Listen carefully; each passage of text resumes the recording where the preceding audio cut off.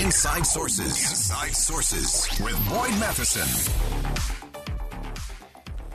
Welcome back to Inside Sources here on KSL News Radio. Great to be with you today, as always.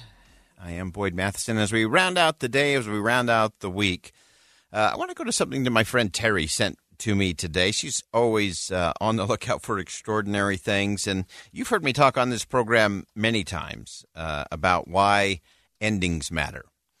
And that is a principle I learned from my father, who clearly understood why endings matter. And he made sure all endings mattered. So whether it was a visit to his house, he would never say goodbye from the couch or the kitchen or even the front door. He'd walk you all the way to the car, and not just to the car. You were in, seatbelt on, door closed, because the ending mattered. And some of my most priceless memories and greatest learning actually took place in those endings. And there's so many other areas. He was such a lover of the piano and was a great pianist.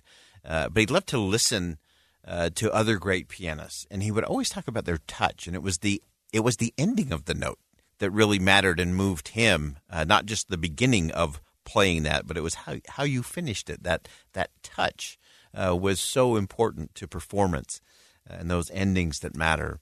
And as we look at endings that matter, I want to share with one again, a big thanks to my friend Terry, who shared this with me this morning, and I've been thinking about it all day.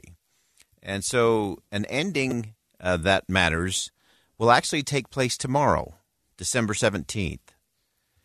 And this ending will take place at the Provo City Cemetery. And this ending will take place 78 years after Merle Lloyd Pickup passed away. 78 years to this ending. It'll take place on Saturday in the Provo City Cemetery. Merle Lloyd Pickup was born in 1917 in Vernal, Utah. And he overcame some early challenges to his health, became straight and tall and strong. Graduated from Uinta Academy in 1937, and soon after his graduation, as they were dealing with the Great Depression, they moved to Provo. 2 years ago, Americans watched in horror as a crisis unfolded at the Kabul airport. She was tear-gassed and beaten. Images of thousands desperate to escape Taliban oppression filled our news feeds. More than 80,000 Afghans made it to America. But the story didn't end there. It was very cold. There was no power, no heat. Who would help our newest neighbors?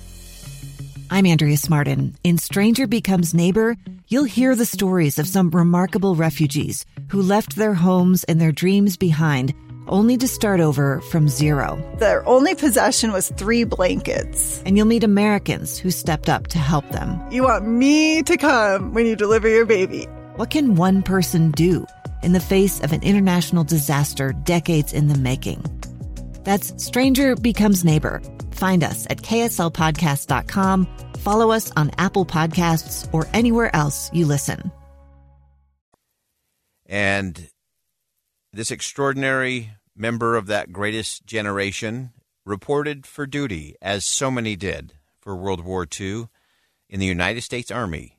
Began in September of 1942. He served in the 308th Bombardment Group, which was assigned to fly supplies over the hump from India into China. On May 25th, 1944, he joined a flight from his base in China that was destined for the U.S. base in India. Again, this is an extraordinary individual, Merle Lloyd Pickup. Not long after they got up into the air, about 30 minutes before landing the plane lost radio contact and crashed somewhere in the Himalaya mountains. His parents received the news that he was missing in action by telegram on June the 3rd.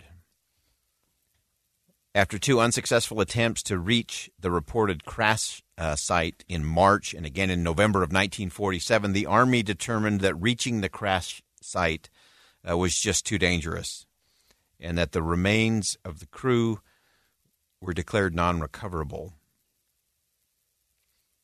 So that was the ending, but it wasn't. The pickup family was recently notified that the remains were discovered and recovered July 20th, 2022, and that they would be returned to Utah on December the 15th, yesterday.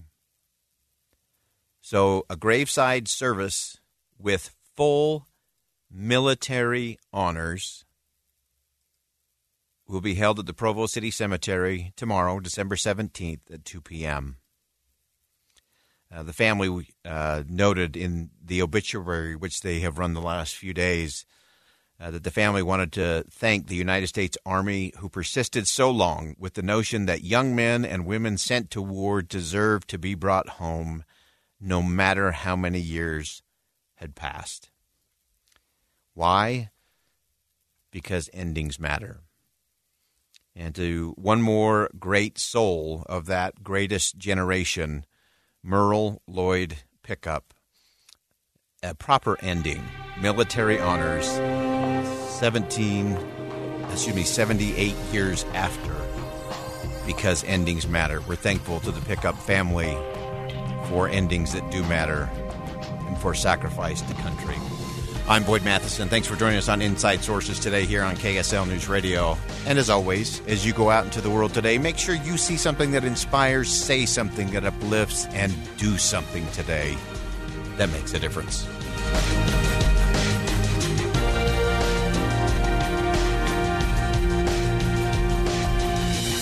KSL FM Midvale, KSL Salt Lake City.